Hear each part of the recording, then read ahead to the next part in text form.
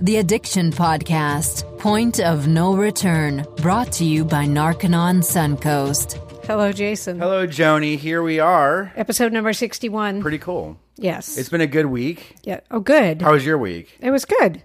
It was good. Our week was... We got a lot of, from in the podcast world, as Steve was telling you, we got a lot of downloads on Nick Heather's interview, which is very cool. Cool. I kept pointing out that he's an expert and I'm not, but I don't believe it's a brain disease. So it was good because a lot of people shared it. And I think personally, for a lot of people out there who are addicts, I think that when you know it, because you see it, that when you indicate it's not a brain disease, then it becomes something that you can confront and handle. Right. Do you know? Yeah, absolutely. And so I think it resonates with people. And that's one of the biggest arguments that go back and forth in today's day and age when it comes to addiction is it a disease or is it a choice? And it's almost like I look at all the different two-sided arguments that exist in addiction. You've got the people that are for medicine-assisted treatment, like Matt, as far as Suboxone and methadone. You got people who are against it. You got people that are pro-marijuana. You got people who are against marijuana. You have the people that think it's a gateway drug. You have people that don't think it's a gateway drug. You have people that think addiction's a disease. You have people that think addiction is not a disease. Right. You've got all these two-sided arguments that are going on here. But what we have to realize is that at the end of the day, what matters is that people get clean, that people get sober, they get drug-free, and they live a happy, more successful life than they were living before, because obviously the life that they were living before is awful. And I know you've never gone through addiction, but I can tell you that it's one of the darkest places you can ever go. And when a family is going through that, the blame game, I call it, is one of the first things that happens. You've got the parents that blame themselves for the fact that their kid's an addict. You've got the addict blaming the parents because they're an addict, because it's easier than taking responsibility for themselves. Right. And you've got this whole argument that comes out about who's responsible for the fact that little Johnny is now a heroin addict. And the blame game is one of the worst things any family can get into because it doesn't solve anything. Well, and I think it ties people up into conflict and conflict oftentimes results in no action. Right. Nothing being done. Right. And so you as father and I as mother, we can argue and make each other responsible and wrong and attack each other about why little Johnny is addicted. But in the meantime, little Johnny is addicted, and we're not doing anything about it. Right. It's like at the end of the day, you still got an addict in the family, and mom and dad blaming themselves or blaming the addict, or the addict blaming themselves, or the addict blaming the parents, or the addict blaming dad because he was mean to him at Disney World when he was 7, or mom thinking it's her fault because when little Johnny got hurt at football practice and took him to the doctor and he sprained his ankle, and so he got Vicodin, and that's where his addiction started. That doesn't get anything accomplished. No. It doesn't get anything done.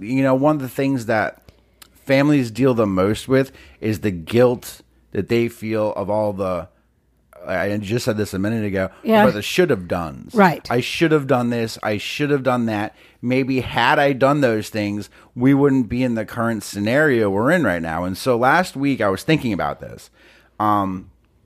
Because whenever I think of an idea or a concept as it relates to addiction and the family unit, I always constantly go back to what the scene was with me and my family. Right. You had my parents blaming themselves for the fact, you had my mom blaming herself for the fact that I was an addict, and my dad blaming me that I was an addict, and I was blaming my dad because I was an addict, and also blaming my mother, but then my mother was my biggest enabler, and so it got nothing done because you had my mom that didn't want to look at the fact that I was an addict, my dad saying, Pam, he's obviously a complete drug addict, and me thinking I'm smarter than everybody else and nobody knows what's going on. I'm totally fine. And I look. Your dad knew. Yeah. Oh, I look great. The circles under my eyes are like the new Chic. And I was real sucked up. You didn't really think and that. Who needs food? That's like so yesterday. And I thought I had everyone fooled, and so the way I made everyone else wrong was to make them think that they were wrong, that I was an addict, because I would say, well, you're crazy. Nothing's going on.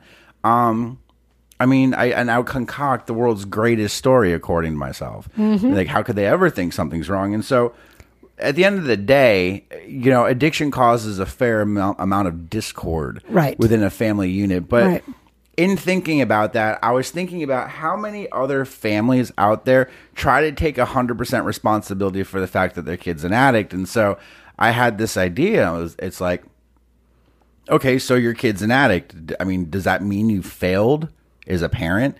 Does that mean that everything that you did leading up to this was just creating it and building it and setting the stage for your child to be an addict? So if there's anyone out there that's listening that has a child that's an addict, do you think it's your fault? Do you think that's a reflection on you as a parent? And the unfortunate thing is that a lot of families do believe that the outcome of your kid became an addict means that you as the parent have failed to some degree. And I don't think that's true. I think it's just as bogus as the brain disease model. However, being a parent, I'm not an addict, but being a parent, I can definitely understand why a parent would feel that way. Totally.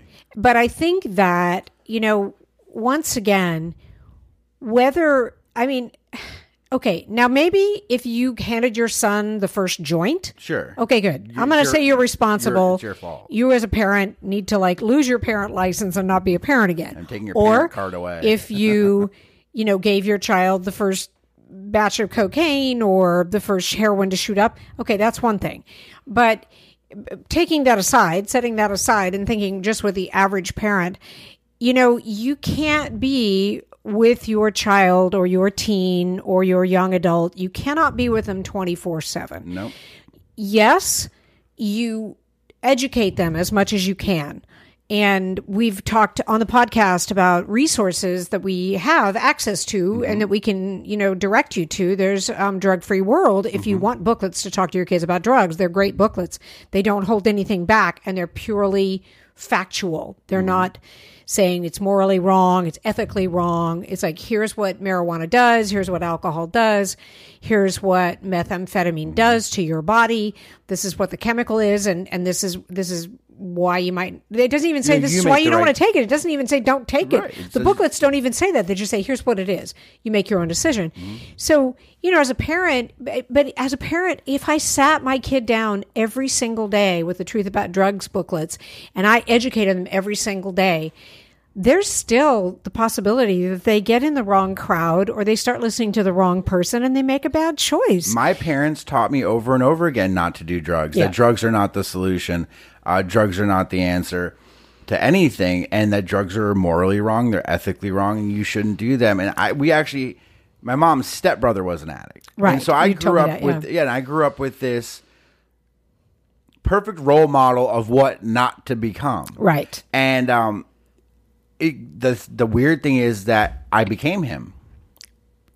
But I still made that choice. I still made that decision because here's what families would I say your parents are responsible for you being an addict? Absolutely not. It's not their fault because I made a conscious decision to try a drug knowing full well what can happen. Now here's the thing, there's not many decisions you make in life that a 1 second decision will alter the entire outcome of your life, and not only alter the outcome of your life but change who you are as a person.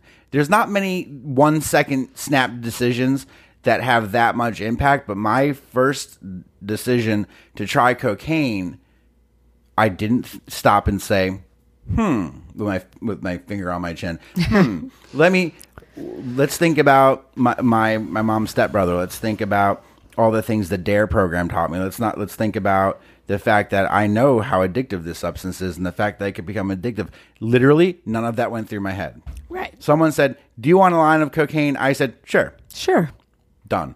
That 1 second decision altered my entire life. It altered my parents' entire lives and altered my sisters, everybody. It affected everyone full well who was connected with me. And that has no bearing on how my parents raised me. Right. I made a conscious decision to say yes.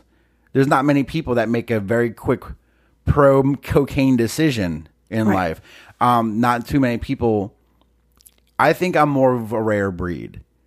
I think most people confronted with cocaine would probably be like, you know what? I think I'm good. I don't think that's true. You don't think so? No, I don't think so. I don't think so. I mean, I don't know. I thought about that at one point, and you know, I made such a quick, uninformed, rash decision to try a drug, and it was completely illogical, and it was completely the wrong thing to do, but I did it anyways. Not knowing that I was going to find my cure-all to every problem I thought I ever had in life. Well, we can ask the next graduate that we have on here whether they thought about it logically before they took the drug, but I can't say obviously they didn't because they did it. You know, so that's why when you say you think you're in the minority, I don't think so. Maybe we have an addiction problem in this country, Jason. That's true. I was kind of reminiscing about this. I got stuck on this last week. I kind of got stuck in this idea of, was that decision a reflection of my parents? And it absolutely wasn't. No, it wasn't their way. It wasn't the way they brought me up. It was the opposite of everything that they taught me to do. Right. It was the opposite. Because they always taught me to make smart decisions, to be informed, to be logical, to be rational, and to do all these things that I just didn't do. And I don't think I was a rebellious kid. I think in that moment, I made a choice. Right.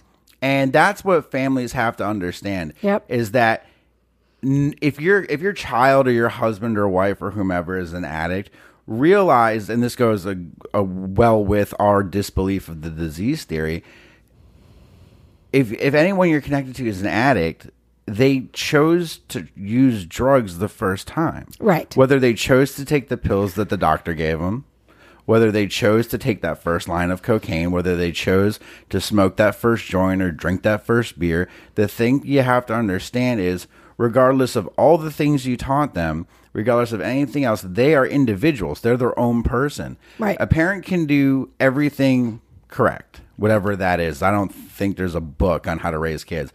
Nope. Everything correct, and your child might still make that fatal decision to try something and get hooked, but it has no reflection on you as a parent, because there are separate individuals that made a decision on their own volition. Their own volition. They chose to do it. My parents gave me literally the best life a kid could ever had. I got. Right. I mean, I never went without. I had everything I wanted, everything I needed, and they taught me right from wrong. They let me, live, endure life's failures and go through life, and it made me a good person. Mm-hmm. But I was a good person that I still had my own personal issues that had nothing to do with them. Right. I still had a void in myself that had nothing to do with the way they raised me. I still lacked something, so I thought.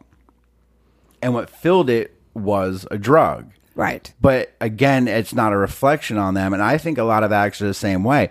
And the thing is that if addiction's a disease, it's still, which it's not. Right. But let's just devil's advocate, addiction's a disease. It starts with a choice. It still starts with a choice. It still starts with a choice to try drugs. Because you're not born a drug addict. You're not born. So that's the weirdness. And when I hear people say, oh, well, because my, one of my relatives was addicted, therefore it's no wonder that my son or my brother or whatever became an addict, because it's in our genes or our genetic. No. That doesn't work. I can't buy into that. I can't either because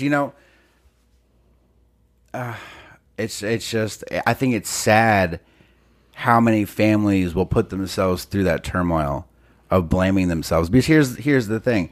I wrote this blog, and anyone who goes on the NarcononSuncoast.org website can read it. It's the one that says, did you fail as a parent? Was your kid an addict? And in that article, I say absolutely not. Right. It all starts with a choice. Right. My mom is not responsible for the reason that I do anything in life. My dad's not responsible for the reason I do anything in life. My family has nothing to do necessarily with the choices that I personally make on my own volition and my own self-determined whatever I do. It's never a reflection on them because I'm my own person. Right. I'm a separate individual and I make my own choices. What they did was try to instill me with morals, with a moral code, with ethics, with knowing right from wrong, and then the rest was up to me. But it's all a personal choice. And Ethics and morals is all a personal choice.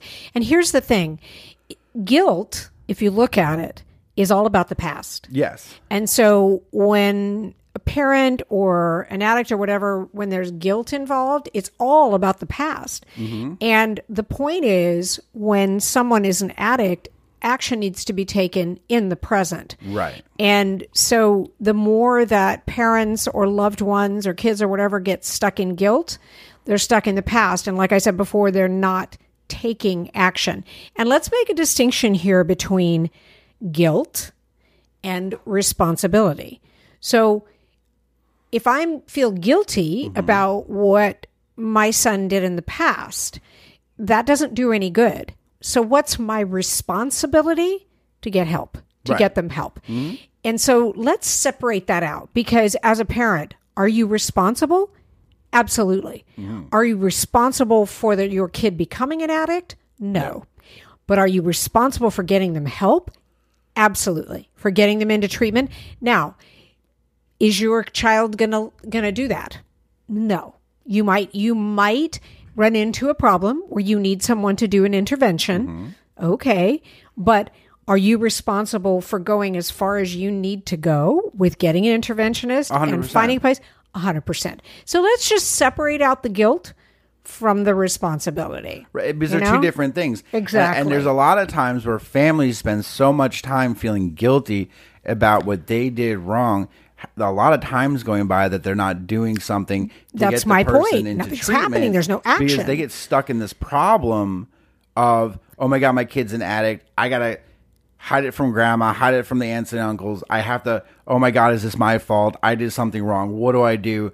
They look at their husband or wife and say, it's your fault. And then that starts the whole thing. And it's like, look, everyone needs to stop. Right. Well, then let me give you an analogy. If you're in a car accident, let's say you're driving a car and you observe, let's say you're not the accident. Okay. So you're driving a car and you observe someone hit somebody with their car. Mm-hmm. Person's lying on the ground.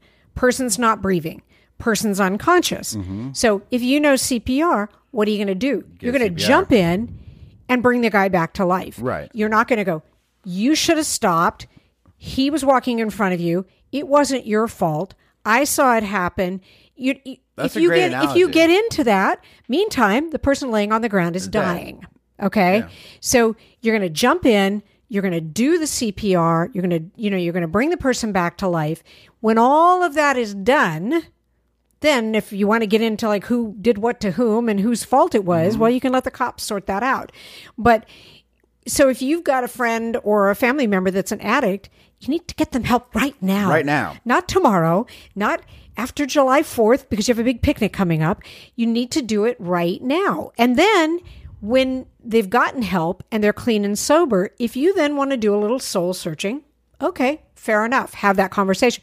But here's another good example is if you look at the Narconon program, which we are so familiar with, when the guy comes in, you don't immediately sit down and say, okay, what's wrong with you that you started doing these drugs? What was it you were trying to handle with these drugs? No, you get him into withdrawal. You still don't do it. You get him into the detox. You still don't do that. You get the guy to where he can get his attention off the past and into the present with the objective drills. Mm-hmm.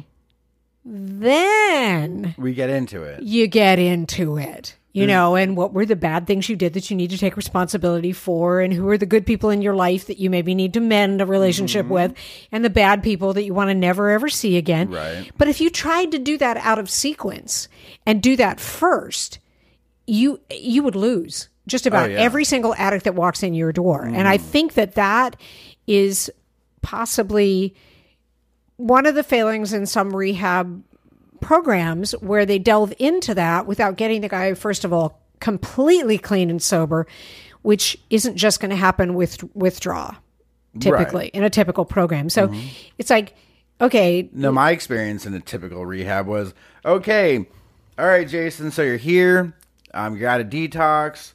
Let me be the first one to tell you, you're an addict and there's nothing you can do about it. Right. You're never going to get better. Which is like, oh, God. Okay, well, I mean, give me my crack pipe back. Yeah, I'm going back at it. Not only that, but you've done this before, so you're a throwaway addict. So there's not even any point in you being here. No, it's just, it's an insane thing. And I think that it's not talked about enough because a lot of addiction, a lot of what families go through is behind closed doors. Exactly. These are things that are kept from view. These are things that are happening in a very kind of intimate setting, and it's not talked about it enough. Now, when I went through addiction, my parents didn't talk about it with anybody. Right. Like, because at the beginning, back then, this was a long time ago, it was a shameful thing to have an addict in your family. You wanted to keep that as it was like a family secret that you had an addict. It wasn't made into like to make it broadly known. But what if you had died, Jason? What if you had overdosed and died? Everybody would know. Everyone would know. You know? Everyone would know. Now, maybe there would have been some sort of a PR story as to why you died, you know, but all of a sudden, young Jason in his 20s dies, you know, it would have come out at some point. And that's another point I want to make. It's like you can do this shame, blame, and regret thing, but you know, every day that you don't get help for your loved one is a day that they could overdose. It's a day, and I think that's a valid point for anyone listening, is because amidst all the arguing, the fighting, the feeling, the guilt and the shame, and what you should have done, what you didn't do, what you could have done, all of that, that's wasting a lot of time, because with the drugs that are out right now, with the prevalence of fentanyl and the entire drug supply. Now, I want everyone to know so dangerous. That fentanyl is not a drug that's relegated to only being mixed into opiates, because they're finding fentanyl in almost every drug out there. A lot of people have actually died from opioid overdoses because of fentanyl when they thought they were using cocaine. Right. But there's actually fentanyl mixed with the cocaine. They're finding, and everyone wants to fight me on this, but they've found fentanyl laced on marijuana. Whether or not that works if you smoke it or whatever, it's still a thing. They've found it. They've tested marijuana. They found fentanyl on it. They found it in methamphetamine. They found it in virtually every drug out there. And so every moment that's wasted arguing, fighting, feeling badly, experiencing guilt and shame, all that stuff are moments that your loved one could die. Right. There's moments that they could get the bag of drugs that ends in their ultimate demise. And you think you have regret now? Oh, God. I don't wish that Just on imagine anybody. the regret if your loved one overdoses. I mean, just imagine that kind of regret. Then the shame, blame is going to be out of control. And the thing is because that gives finality to a situation with a lot of families. And then they can spend time thinking about what they should have done, what they could have done, what they would have done. So those are all moments spent worrying where you could actually take some action. And I want every family out there that's listening to know that you can do something about it. Right. And the reality at the end of the day is it doesn't matter whose fault it is. It really doesn't. Honestly, it's nobody's fault. If it's anyone's fault, it's, the addict chose to try drugs. I take full responsibility for the fact that I became an addict because I made a conscious decision to do what I did that ultimately, altered my entire life and the life of everyone around me. Right. It doesn't matter whose fault it is. See, everyone's asking the wrong questions. That's right. Stop asking whose fault is it and start asking what can we do about it. Exactly. That's what they have to do. Yeah, because it doesn't matter. Does it matter if you think it's your fault that your son or daughter is shooting heroin? It doesn't matter if it is, even if it is your fault, it doesn't matter. You have to do something about it. Exactly. Because the fact of the matter is they're an addict. Right. It doesn't matter if you think it's your husband or your wife's fault. It doesn't matter if you think it's their fault. It doesn't matter if you think it's the doctor's fault or Big Pharma's fault or the kid down the street's fault or whoever. It doesn't matter. It just doesn't matter. What matters is right now you've got a problem. You've got a situation on your hands. You've got someone that's addicted. And the only thing that matters is what you do next. And I want you to think very carefully about the actions you decide to take next. And be glad that you found it out in time to do something about it. Because a lot of parents don't know their kid was an addict until a phone call that they've died in their car in a parking lot at a grocery store. They were found 2 hours ago. Can you come identify the body? Worst story ever in the film Prescription Suicide. And worst story ever of the young kid in high school, who, committed suicide, and the parents had no clue why. Found out after the fact from one of his friends that they had been raiding medicine cabinets and taking prescription drugs. There's nothing they could do at that point about their son. Nothing. They could educate others, which is a good thing.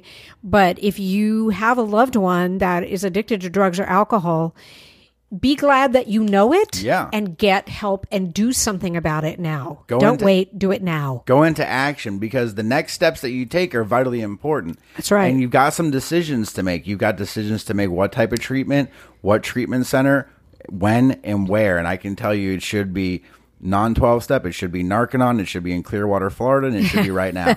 Because honestly, I can, the only programs I can ever speak for are the ones I'm involved in. I've been involved with Narconon for a very long time. I can speak to the fact that it works. I wish I found it as my first treatment center, because then I wouldn't have had to fail 6 times to then go back around and find Narconon. If you've got a loved one that's addicted, call us. Yep. Call today. Email. And that number is 877-339-3324. Call the number. Someone asked Steve on Facebook, is Narconon legit? It's the most legit thing there is. It's the most legit rehab program there is. Why do I say that? Every time I tell somebody about Narconon, and I tell them, anybody that's in the know, and I tell them it's got a 79% success rate or 70% success rate, the response once for one is like, oh my goodness, wow. Because there is no other rehab program out there that has that success rate. There isn't. Sure. And so do something about it today. Call Narconon today. Go to narcononsuncoast.org. A friendly person will chat with you. It's completely anonymous, but get the information, but do something. Don't sit there and blame each other or blame the addict. Do something today. Call the number today. And in the meantime, Jason and I are going to continue to talk to you. We might have a graduate next week. If not, I've got somebody else in line to come and talk to us. It'll be exciting. But listen to the podcast, tell your friends, and we'll talk again next week. You got it. You have been listening to the Addiction Podcast, Point of No Return. For more information, call 877-339-3324 or visit www.narcononsuncoast.org. Narconon is a non-12-step rehabilitation program based on the works of L. Ron Hubbard.